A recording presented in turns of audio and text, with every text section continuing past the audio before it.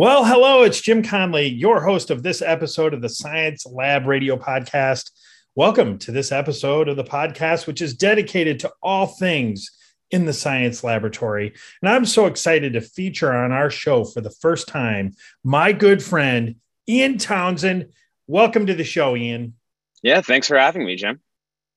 Well, Ian, I thought we'd start off real quick by having you share with the audience what your role is here at McGraw-Hill. So I am the portfolio manager for biology and genetics. And really what that means is that I spend a lot of time talking to instructors and learning exactly what they need to support their courses and what their students need to get as much out of both of our content and our technology products as much as possible. So Ian, one thing I'm excited about in terms of a question for you is when you think about the discipline of biology, what excites you the most about it? I think the thing that excites me the most about biology is the opportunity to impact students who are going to go into like a diverse set of different, fields after they take the biology course. So I cover majors biology. So students who are going to be researchers or, trying to go into the pre-med direction. It's cool to feel like you have a hand in getting them excited about science and kind of maybe stoking that fire so that they go on to do really cool and complicated things in their further courses. And then I also get to work with the non-majors track where students, might be a little bit more science averse, and you have the opportunity to stoke that initial flame and see if, you can help them better understand science throughout the rest of their lives. So it's a couple of different directions, and they're both really exciting to me.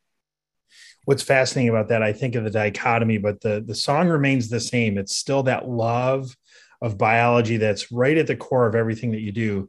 Can you share with the audience, when is the first time that you remember falling in love with science in general or with biology or both maybe? Well, absolutely. So I remember when I was in like the fourth or fifth grade, I went to this week-long physics summer camp, like when your parents are looking for things to just keep you busy over the summer. And we built these little, they were kind of like measurement devices for G-forces and things like that, and went to an amusement park. And it was so cool at the end of the day, looking at like the recordings we took on all of the different rides and stuff like that. I was just like, man, it's so cool to have been able to measure that really fun experience and now have like data related to it. And since then, I mean, my background's in chemistry, so I've kind of explored all across like the science disciplines, the different cool things that you get when you observe things and kind of use that to make inferences and go down that route. So something I find really cool. Yeah, I think that's awesome too. I never heard that story from you before, but I know, chemistry's in your background. With chemistry in particular, it's kind of an ad hoc or an ad lib question. What do you think is the magic behind chemistry? The magic behind chemistry, it's cool just to imagine that, there's the stuff that we can observe in the world around us, which is, cool and interesting, but chemistry really takes it like one level smaller, and on a really small scale, there are so many things going on at any moment that you can't observe without, different tools. And it's really cool to be able to get down to that very small level and understand at like a level that humans at one point couldn't even imagine, like what's really going on with matter and that kind of stuff. Yeah, I think chemistry, for me, just my background, I didn't really get into it much until like college. I had to for high school, but I don't think I really understood it to the level that I needed to. But now as an industry person, holy smokes, like there's so much with chemistry, and literally chemistry's around us everywhere. Absolutely. Yeah. That's one of the cool things. So a quick shout out to our friends on the McGraw-Hill chemistry team. So Michelle, Hans, Cassie, give you a quick high sign there for the chemistry piece. Ian, going back to virtual labs. By the way, virtual labs is available for the chemistry products as well, but maybe we'll talk about that in another episode. But as it relates to this show, I thought we would talk a little bit about some of the simulations that are coming out new and your perspective in that regard. But before we do, I know that virtual labs, the story of it, has a unique angle as it relates to biology. So for both non-majors and the majors, how has like the pandemic and just some of the other situational things out in the world today, how have they shaped the digital offer that you have with virtual labs? Well, the interesting thing is that virtual labs, even though it was a big part of a lot of people's plans in classrooms before the pandemic, it felt like it was a little bit more niche compared to how people are thinking about it, coming out of the pandemic. So many people during this time, well, it's been really challenging to reach students in a virtual format. I think have found so many new and interesting tools that they can bring into the classroom to engage students. And so whether you're continuing to do a fully online lab for some students, whether you're trying to bring some active learning activities into the classroom, or whether you're really just trying to get your students more prepared for the in-person lab experience, there are a lot of ways that now coming out of this, people can kind of use these virtual tools, be it virtual labs or some of the pre or post lab questions that go along with the virtual labs to put together a virtual support system for their lab that really fits what they're trying to do with their students. So that's what's changed the most, I think, is that there are some new and interesting ways that instructors have brought back to us as far as like, hey, here's how I'm going to try to use these labs. Is anyone else doing it like this? And it's really opening our minds, I think, to how powerful these tools can be and how differently they can be used. Yeah, that's the one thing I've observed too, is you and your team have been so responsive to really different ways to use virtual labs. And then I just think back to, the campaign that we ran last year for virtual labs. It received a Cody Award for the best student experience in response to the pandemic. So I think that really speaks volumes, not only to everything that we did here at McGraw-Hill on the sales side, marketing side that I'm involved in, but then the product development side, I know you guys really worked so hard to make that available. So congratulations on the Cody Award. Thank you. Yeah, it's been a ton of work, but it's been so rewarding, and it's felt really good to be able to support people during this time. Well, on that note, so one of the main reasons for having this show today, other than just sharing your expertise with the world, is we have 5 brand new simulations that are just released as of Wednesday of this week. So they're available today. So can you share like maybe your perspective on, what those labs are, maybe talk through what ones are published, and then just give them a little glimpse to what's happening this fall, what might be upcoming? Absolutely. So we are really excited now that we've got our first couple of waves of virtual labs out to now be able to really dig in and provide some coverage in areas where we didn't have coverage before. So we have 3 dissections coming out, earthworm, mussel, and perch. So a little variety between vertebrates and invertebrates to help you, get that kind of coverage into your course. Then we also have a new plants lab, so transpiration, a key thing to understand as far as plant physiology goes. And so we have a new really cool plant physiology, transpiration lab. The developers were excited to put that one together because it really incorporates a lot of different experimental things that might be more difficult to do in an in-person lab, and really cleans it up in a nice way for the virtual environment. And then finally, we have a really cool population biology lab based on growth and competition. And that's another fun one where you can really speed things up in the virtual environment and show students some cool competition, what happens when 2 species are competing for the same resources in the same environment. So that's a nice one that will give us a little bit more ecology coverage. And then in addition, we have more labs coming out for dissection and plants throughout the rest of the fall. And so we're, working on those as fast as we can, and really hoping to get some students in and playing around with those in the fall to really, round out that coverage. And we'll continue to develop even more labs in spring in those same areas. Once again, we're really focusing on plants, animals, and ecology to fill in those gaps going forward.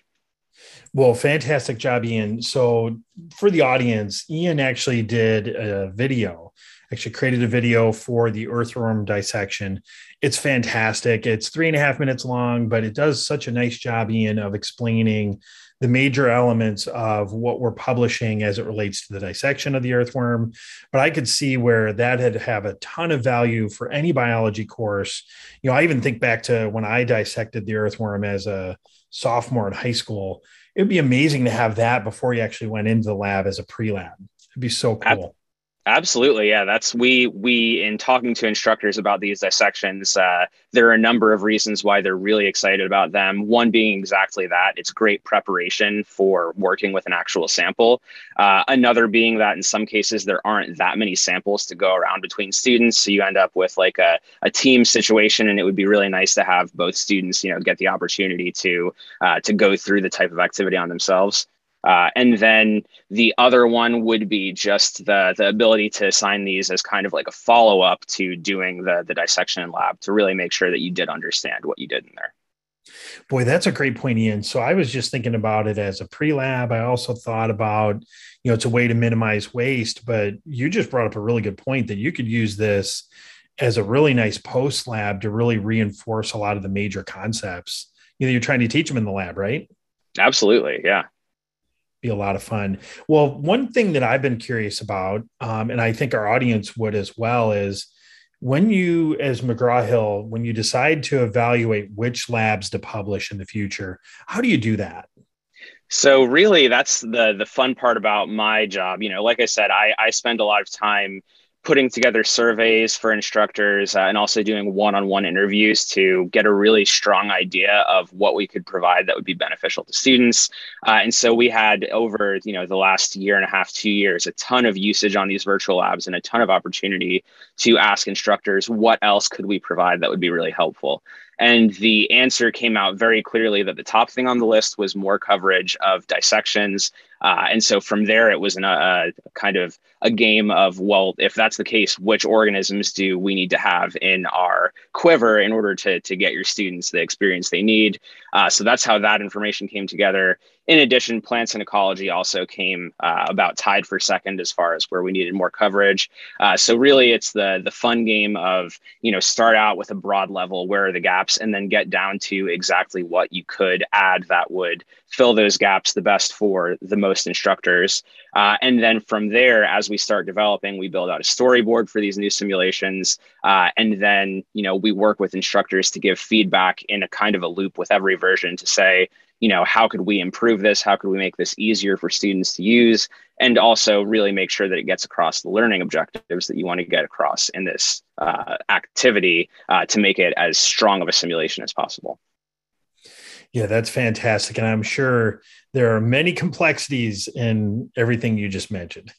Oh, absolutely. And then, complexities come in on our end on, the people that we work with to develop these, who has bandwidth to help us develop the storyboards, programming. There are always challenges that we have to overcome where it's like, how do we take this activity that you would do in the lab and make it something that's virtual friendly and also accessible, because there are other requirements that we have to be thinking about as students work through these. But it's a fun challenge. And when all of the plates come crashing down at once at the exact same time and the lab's ready to go, it's a really rewarding feeling. Well, Ian, some other time we could probably talk through the accessibility, but I'm glad you mentioned that because that's one of the main things that we preserved from the very beginning is when we re-engineered these labs, accessibility is always there. And I would imagine when you look at the earthworm and all the 5 dissections that you have, the accessibility features were really engineered right at the ground level, right? Absolutely. Things like alt text and the other requirements that we have to make sure that the keyboard navigation and things like that work, it was thought about from step one. And that's so much better of a way to do it than kind of retrofitting the accessibility portion in later on. So it's one of the luxuries that you have when developing completely new content is just the ability to think about that from day one. And to share with the audience, I know it takes a lot more time on the front end, but you do then later in the end product. I think it definitely shows when you really factor in accessibility. And I remember back when we were doing version 1 of the current product, how difficult that was just to consider all the many facets that you need to account for when it relates to accessibility. So kudos to you and your team, Ian, for really keeping that front and center, especially with these new, 5 simulations that we have. Absolutely. Yeah, it's totally front and center. That's the best way to put it, Jim. Okay, so in your opinion, this is going to be a wild question to transition a little bit from what's published to now. When you think of a majors biology course, what is the best way to use virtual labs in your opinion? In my opinion, and this might seem like a little bit of a cop out, Jim, but the best way to use virtual labs in your majors biology course is going to be whatever fits in with all of those other pieces that you as the instructor are bringing to the table. And in some cases, that's going to be a situation where you might have less time in lab due to distancing or things like that this fall than you've had in the past. So you can kind of pick and choose some labs to do more virtually versus the ones that you really want to do in person. You can choose between the pre and post lab questions that we have to find ways to support both virtual or in-person labs as far as the learning objectives that you're trying to get across. You could use the simulations to prepare students for what they're going to do in lab. If you do have a significant in-lab portion, or you could even take some of these simulations and bring them into the lecture component, of course, to strengthen that bridge between what students are learning in lecture and lab. And so we have some recommendations depending on which of those goals that you're trying to accomplish. Don't hesitate to ask us. We'll happily let you know what other people are doing, or even hook you up with a person who's on the faculty at a different institution trying to accomplish some of the same goals. But really, the number one piece of advice I would give is not to just think of these as, if I'm not going to be able to do a lab in person, I'll use this as a substitute, because while that's a great way to use them, there are so many other ways that you could use that would really open up the options and hopefully still help your students in a big way. Ian, that's a fantastic answer. And it's not a cop out. I think it's the right answer in terms of there isn't any one best way to do it. However, as an interviewer, you always got to try to be provocative, right? And really. No, absolutely. So as an interviewer, we'll go down that road one more time here. If you were to give the audience one or two best practices, and it doesn't matter whether it's majors, non-majors, or just for any of these courses, if they were going to be using this product in fall or spring, what would be like one or two things that you can think of that you might suggest? One thing that I would suggest is definitely, as an instructor, it really helps to take the time to work through the lab. There's so many features that if you just look at the front page, you might not know what your students are interacting with. There are a lot of intermediate questions. Anytime that we can put a pop-up question in after a student completes a step that really requires them to connect up, what did I just do versus an important principle in biology, then if you go through the lab yourself, you'll be able to see all of those questions and know what your students have seen, and then incorporate some of those questions into post-lab quizzing or lab exams or things like that. So the more you take a look at these, the more you're going to know how to make the full lab experience really enriching for your students. And then the other one would be definitely check out for the labs that do have adaptive pre-lab available or post-lab questions. Those are a quick and easy way to build up some structure and framework around the simulations themselves and make sure that students are getting as much as possible out of the experience. So I would for sure check those out as well. Now, Ian, we may have another show. Hopefully you'll come back to be a guest on the show to talk more detail about the adaptive pre-labs. But just real quick, since that's a relatively new area for some people, you may not be familiar with what Ian's talking about. If you were going to, explain what that is in maybe under a minute, what would you say about the adaptive pre-labs? So those pre-labs are really a combination of resources and kind of formative assessment questions that are going to get your students warmed up on some of those key learning objectives that you would want them to know coming into the lab if they were coming into an in-person lab. I remember when I used to teach organic chemistry labs, it frequently felt like, in a 3-hour lab, it wasn't until hour 2 that most students really understood what they were doing in lab. And probably when you hit that point, you're like, oh man, if I would have known what I was doing earlier, I might have made some different choices and probably would have gotten more out of the experience. So that's the goal of the adaptive pre-lab, is to, in an efficient way, give students more support on the topics that they don't understand coming into lab. And then for the things that they already do understand, since it's adaptive, they'll move through that pretty quickly. And so it's a really efficient way to prep. So just an inside tip for everybody here. We just published literally a day or two ago a brand new adaptive pre-lab for histology. That's brand new. So if you're in Connect, give that one a a quick look. And then one thing we're going to be doing here consistently, not only on the podcast, but also through our newsletter, is notifying everyone when new simulations come available or when the new adaptive pre-labs are there, but just getting into a better flow with everyone, notifying you when those things are available so you can enter them into your course. And those are really easy things to do. So thank you for explaining that, Ian. But I think those are really exciting. Absolutely. Yeah, really exciting. Okay, so last couple questions, because I know you got to run. You got a lot of lab simulations to work on and many other things, right? Mm-hmm. If I'm in the audience and I'm like, these things sound really cool, or I've used them, and I want to get involved in reviewing or potentially creating content or whatever it might be with virtual labs, how can they do that? Reach out to us because we are always looking for people, especially in some of those areas I just described, the plants, animals, and ecology content that we're creating. We love to have as many eyes on these as possible. And in some cases, we also need people to help us generate the ideas and content to begin with. It's always helpful to have more people involved. So please reach out to us and let us know. I'm sure that my contact information will be somewhere in the podcast info. So feel free to cold email me if you hear this. I'm a nice guy and easy to work with, so it'll be great. But yeah, we would love your help if you're interested in participating. Oh, that'd be great. Yeah, we will definitely put Ian's email address in the show notes. But if you don't get to that or you forget that piece by this moment, what is your email address, Ian? It is ian.townsend@mheducation.com. Awesome. So yeah, definitely show notes or, Ian just mentioned it there. Get in touch with Ian. He's an awesome person. One thing that we did gloss over, which I didn't mean to earlier, but you actually have taught before. Oh yeah, just lab courses in chemistry. So that's my area of empathy with instructors who are trying to teach lab courses. It's a totally different game from lecture and presents a totally different set of challenges. Yeah, and I think that's exactly what you get with Ian is he's just such a delightful person. But then now for all of you, he's got the same experience you have in terms of he's taught before, and then he's knee deep in a lot of these content creation efforts and just a wonderful person. And I want to thank you today, Ian, for giving us your time here on the podcast. I hope that you come back again. Oh, I'll be back, Jim. Don't worry, whether you invite me or not. You're definitely invited.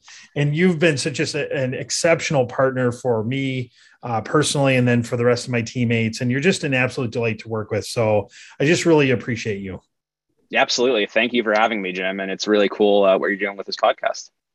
Yeah, appreciate it. And then to end the podcast today, I just hope you guys all have a great day. And then if you get a chance, I want to thank you for sure for listening to this episode and some of the other episodes that you may have listened to, or if you haven't, go give them a listen. And then one thing that we ask a lot is if you could share this with a colleague. So this is available on Spotify, Stitcher, iTunes. We also have it available online. That would really help us out in terms of getting the word out. Also, if you have a show idea or if you want to be on the show, reach out to me. My email address is james.connely@mheducation.com. And then, of course, some of the outlets like iTunes, they have ratings. So if you don't mind, give us a 4 or 5 star rating. That would really make our weekend, definitely, since we'll publish this on a Friday. But we're going to end the episode now. And I just want to say thank you one more time here, Ian Townsend, for being on the show. And then for the audience, thank you for listening to us. And we hope that you have a great rest of your day today. And then we'll see you in 2 weeks on the Science Lab Radio Podcast.